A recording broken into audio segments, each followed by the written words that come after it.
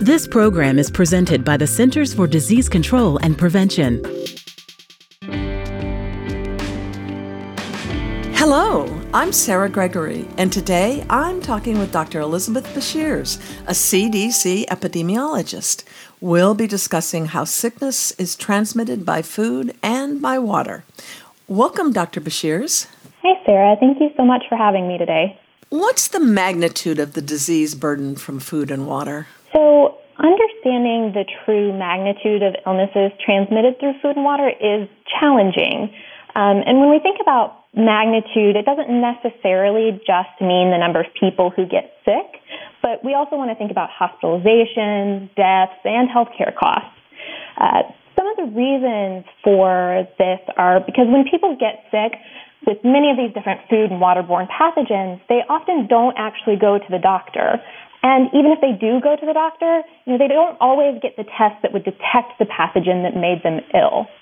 So what happens then is this leads to a large gap between the true burden of illness and the illnesses that we have confirmed through laboratory testing. Another complication is that many of these pathogens can make people sick through pathways that are different than food and water. So not just food and water makes people sick for these pathogens. Other ways include direct contact with animals, for example. Different methodologies have been applied to try and overcome these gaps between, this true burden and magnitude and what we actually have laboratory confirmed data for, and getting to creating those burden estimates that are accurate. So, for example, for foodborne illnesses, Elaine Scallon and her colleagues estimated in 2011 that of 31 known pathogens transmitted commonly through foods, they cause approximately 94 million illnesses, 56,000 hospitalizations, and 1,350 deaths each year in the United States. And then there's also a paper by Sarah Collier that was recently published that updated estimates on the waterborne disease burden. And this estimated approximately 7.15 million waterborne illnesses that occur annually, resulting in about 3.3 billion in direct healthcare costs. And this is just from 17 known waterborne infectious diseases in the United States. So kind of as you can see, despite all these advancements to protect our food and water supply, these illnesses remain a major burden in the United States. So with all that said, in order to get a better understanding of the ways that pathogens can be transmitted, in addition to food and waterborne routes, we went ahead and did a study looking at the proportion of illnesses that are transmitted through different pathways in addition to food and water. Okay, I want to just throw in here that Sarah Collier's article is also published in the EID Journal in January 2021. Why did you do this study? So there are a few reasons. The methodology that we use, which is called structured expert judgment, has been used increasingly to assist with burden of illness estimates in other countries, as well as globally for foodborne estimates that were performed by the WHO. But it hasn't been applied to this extent in forming burden estimates in the United States. So we undertook this study to help inform, these burden studies for here in the United States and other types of studies by providing estimates of the proportion of illnesses that are transmitted through each of a comprehensive set of 5 transmission pathways. The estimates from this study can then be applied in the process of creating burden estimates. So they do this by allowing researchers to estimate, for example, the number of illnesses, hospitalizations, or deaths caused by one of the modes of transmission by specific pathogens. In fact, I mentioned earlier, as we mentioned earlier, the paper by Sarah Collier, they have already used the results from this study to update the waterborne burden estimates in the United States. And we expect that these will be useful to CDC updating its foodborne burden estimates. You used reports of estimates from what you called a structured expert judgment study. What is that? Structured expert judgment is a methodology that can be used to combine estimates that are produced by experts to quantify uncertainty for the purpose of risk analysis when limited or no data exists. So there are multiple ways to approach this. And we used a methodology called Cook's classical model, which is the most mathematically rigorous. Now, there is quite a bit that goes into this, but for our study, we had 48 expert participants from across the United States and Canada who did participate. And, they had to receive multiple training sessions in the methodology. They provided not only an estimate for the proportion of illness transmitted by each pathway, but also an uncertainty bound. So what that means, for example, you can get sick from eating food contaminated with E. coli, but you can also get it from directly contacting an animal or consuming contaminated water. So what each expert did was estimate these kind of in this way. So based on all the research and data available, as well as my personal professional knowledge about what the limitations of these available data are, I estimate the proportion of illness transmitted through food is 60%. But this could be as low as 40% or as high as 77%.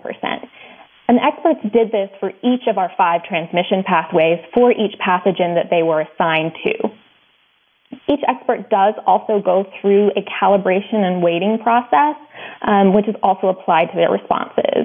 And then in the end, what ends up happening is the expert responses are combined to produce a single estimate with uncertainty bounds. Why did you choose this method?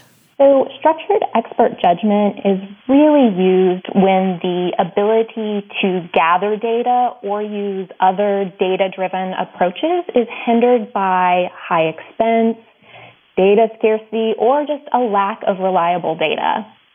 As I mentioned earlier, in the case of food and waterborne illnesses, these data gaps exist and make it challenging to approach these types of research questions with strictly data-driven approaches. If it were possible to use fully data-driven approaches or complete data exists, structured expert judgment would not be necessary.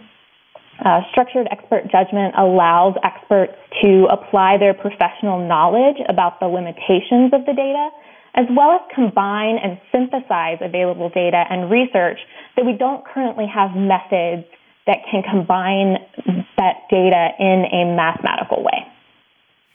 You distinguished different pathways. What are they? So for our study, we included 5 major transmission pathways. And these are considered comprehensive as well as mutually exclusive. So they cover 100% of transmission for each pathway. Instead of just taking estimates of a single pathway, we did all 5 to cover this full, comprehensive 100% of transmission. The pathways that we included were foodborne transmission, waterborne transmission, person-to-person, animal contact, and then environmental. In addition to these, which we consider our major pathways, we also included some nested sub-pathways that fit underneath those. For example, for foodborne transmission, we included food handler-related. And then for waterborne, we also looked specifically at drinking water, recreational water, and then non-recreational, non-drinking water. And for the environmental transmission pathway, we also included environmental, but presumed to be person-to-person associated and presumed to be animal contact associated, but kind of lacking that direct, clear link to make it confirmed person-to-person or confirmed animal contact associated. That's a pretty complicated process. Lots of little bits to keep track of. Was there anything that surprised you? Yes. Well, we knew going into this that the design and components of the study were critical. So really a great deal of time was spent just on designing these definitions for the transmission pathways that I talked about. We also had to spend a great deal of time training the experts on precisely how to use these definitions when they were providing their estimates for the study. It was very interesting to me just to learn about the complexities of how transmission itself can be defined, just depending on how you choose to look at it. We ended up designing questions to really probe the edge cases of disease transmission in order to really test the definitions and make sure that they could be applied in the same way by every expert. So these really in-depth discussions about how some real-life cases in these gray areas worked with our transmission pathway definitions. It was a very interesting process to me, just because it had so much detail and so much thought put into it. And when you look at it on paper, it doesn't seem very long, but there's so much that actually went into just the transmission pathway definitions. How many pathogens were looked at ultimately, and which were the most notable ones? I know there were a lot, as you just said. Yes, and that's one of the challenges with this study, is just kind of the sheer size of it. We looked at a total of 33 pathogens, and this included 21 bacteria, 7 protozoa, and 5 viruses. In addition, we also included questions to sort of encompass multiple clinical manifestations and serotypes for certain pathogens.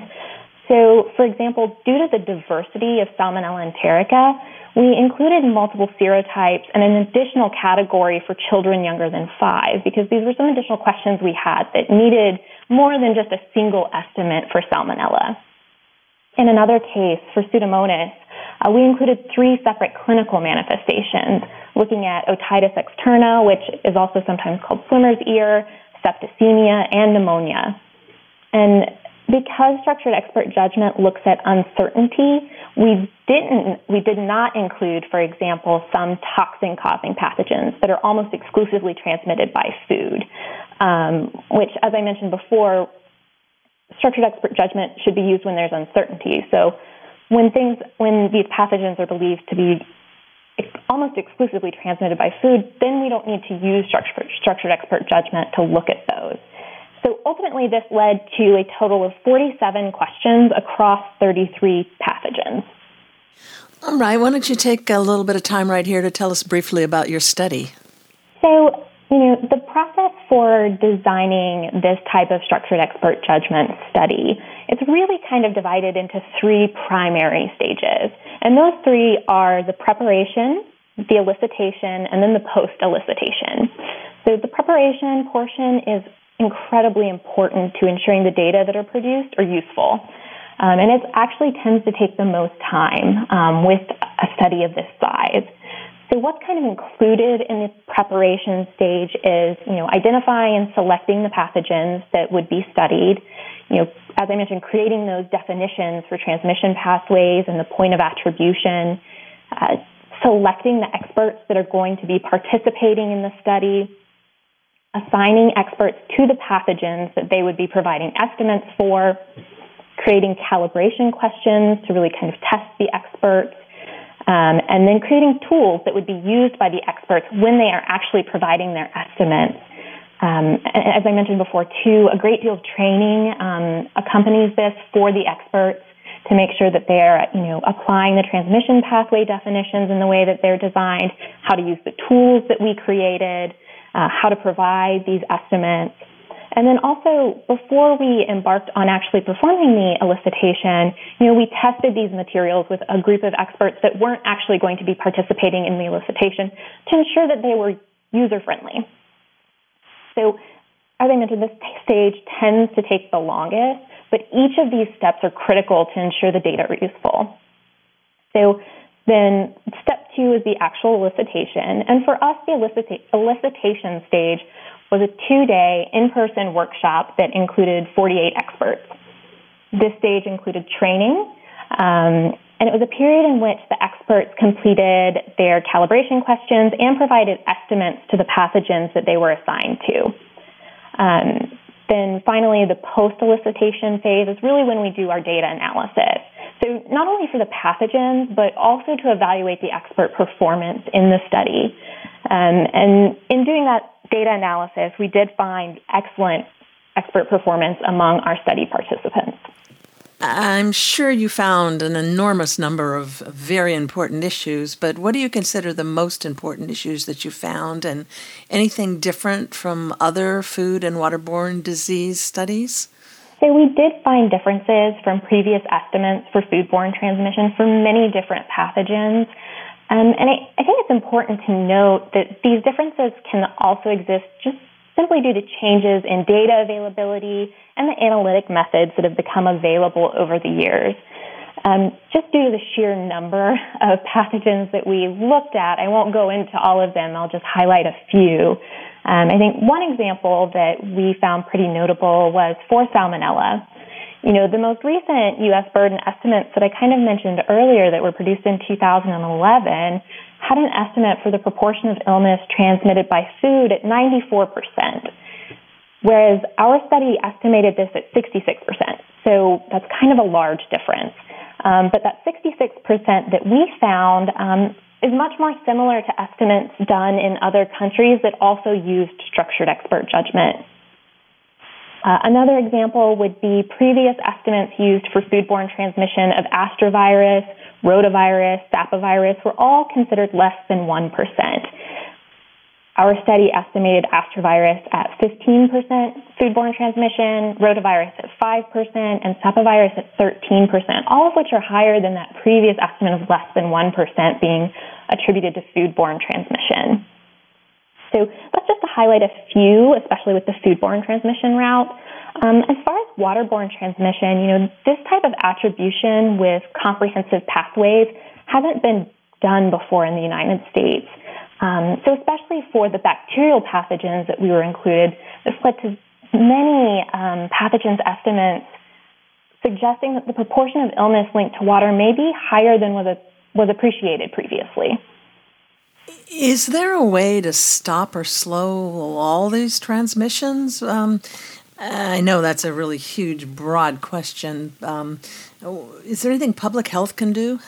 Yes. Fortunately, there's been incredible progress made over the years with regards to food safety, water treatment, and sanitation. And while it isn't possible to completely stop food and waterborne disease transmission, public health is continuously working on these issues, and they continue to improve as we learn more. So some of what public health is doing really include, building capacity to improve surveillance, using things like molecular technology, whole genome sequencing, collaborating with local, state, and federal partners to investigate outbreaks, understanding the sources of sporadic illness, and sporadic illness is illness that's not associated with outbreaks, to kind of develop and implement strategies to prevent them in the future. Really using these results to help inform which pathogens cause the greatest burden so we can really target preventative efforts, and then communicating with the public about food safety risks and steps they can take to protect their health. And then on the waterborne side, some of the work public health does really includes, researching the health impacts, tracking disease, and developing new laboratory methods and materials, and then communicating also with policymakers, so not just the public, but also policymakers, and sharing that information. What about individuals? What kinds of things should people be doing to protect themselves? That's a great question. So with, food safety, there are 4 big steps, and we kind of think of them as clean, separate, cook, and chill. So I'll kind of go into a little bit more detail about each of those. So cleaning really includes making sure that you're frequently washing your hands and cleaning off your cooking surfaces. Separate really means to keep products like raw meat, poultry, seafood, and eggs, keeping those separate from ready-to-eat foods to prevent cross-contamination. This includes not only your cutting boards, but also while those products are in the fridge. Cook includes making sure foods are cooked to an internal temperature that will kill the pathogens that can make you sick. And the best thing to ensure that this is being done is to use a food thermometer. And then finally, chill, which means to refrigerate perishable foods within 2 hours or 1 hour if outdoor temperatures are above 90. And then thinking about water, we come into contact with water in many different ways, which is one of the reasons it was important for this study that we look at those subdivisions, looking separately at these different sources of water, so recreational drinking and then non-recreational non-drinking. And while waterborne germs can cause gastrointestinal illness if they're swallowed, they can cause illnesses in other ways too. So for example, if they're inhaled, you can get illness in the lungs. If you have a wound that comes in contact with contaminated water, the skin in that wound can also get infected. So there are different ways other than gastrointestinal illness that water can cause sickness in folks. And I'll just give an example here. When we think about recreational water, this can include aquatic facilities like swimming pools or natural bodies of water, kind of wherever people are using it for recreational activities. For swimming, the best thing to do is to keep the germs out of the water to begin with.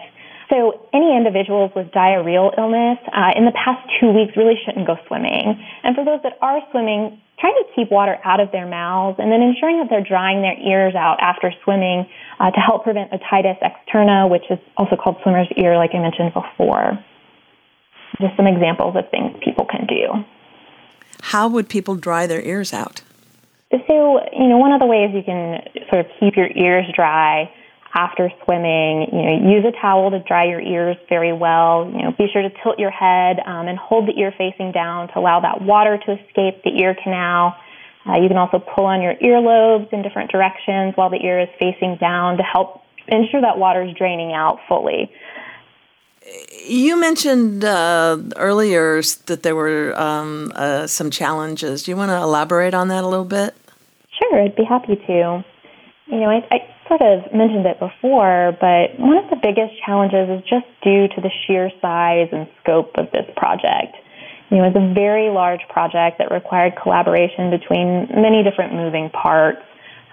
It was a challenging task to coordinate these efforts, which included gathering input from experts on individual pathogens, the research team at the University of Florida, our analytic team, who are the experts in the structured expert judgment methodology, the 48 expert participants, and then multiple teams just within CDC as well. And then another challenge with this type of research is that public health and infectious disease epidemiology can really change rapidly. So experts can really only provide estimates considering the data that's available at that time. And after they provide those estimates, what we know about the transmission can change. So it's really important to consider kind of the context on when these estimates were given when interpreting them. Are there any actions or further surveillance or research that you'd like to see done? We've been very fortunate in that this has already been used to produce burden estimates for waterborne diseases. So we're already getting to see how this work can be used for furthering our understanding of disease burden. One of the things I look forward to with this data is it being used to provide updated foodborne burden estimates, similar to the ones that have been produced for waterborne diseases. But overall, I really hope these results continue to help lead to a deepened understanding of transmission through multiple routes, so that these data can be used to support how resources are really targeted to prevent infectious disease spread through all pathways. Tell us about your work and what you enjoy most about it. I understand you're with CDC now, and when you wrote the article, you weren't? Yes, that's correct. So I was still at the University of Florida when I wrote this paper, and that was before I came to CDC. So when I came to CDC, I'm currently an officer with the Epidemic Intelligence Service here at CDC. I'm now currently with the division that works primarily in healthcare-associated infections. And I've had a lot of opportunities to assist with outbreak investigations in these kinds of settings. Field work and really assisting with these sort of things has really been a piece that I really enjoy. And actually, my background is in nursing, so it's been really nice to kind of get back into the healthcare setting. And kind of interestingly, many of these investigations in healthcare settings often include transmission through water. So I've been able to carry over some of this work that we've been talking about into my current role. Well, along that same theme, what do you enjoy doing in your personal time? Well, I've been spending a lot of time at home in this past year, which I think many of us are familiar with. But that's given me really ample time to sort of cook and experiment with new recipes that I really enjoy. It's something that I have always enjoyed, but it's given me some more opportunity to really get creative in the kitchen. I think I got 3 separate cookbooks as a Christmas gift this year, so it's given me even more material to work with. Well, thank you for taking the time to talk with me today, Dr. Beshearse. Thank you so much for having me, Sarah. It was wonderful to talk with you. And thanks for joining me out there. You can read the January 2021 article, Attribution of Illnesses Transmitted by Food and Water to Comprehensive Transmission Pathways Using Structured Expert Judgment. United States, online at cdc.gov/EID. I'm Sarah Gregory for Emerging Infectious Diseases. For the most accurate health information, visit cdc.gov or call 1-800-CDC-INFO.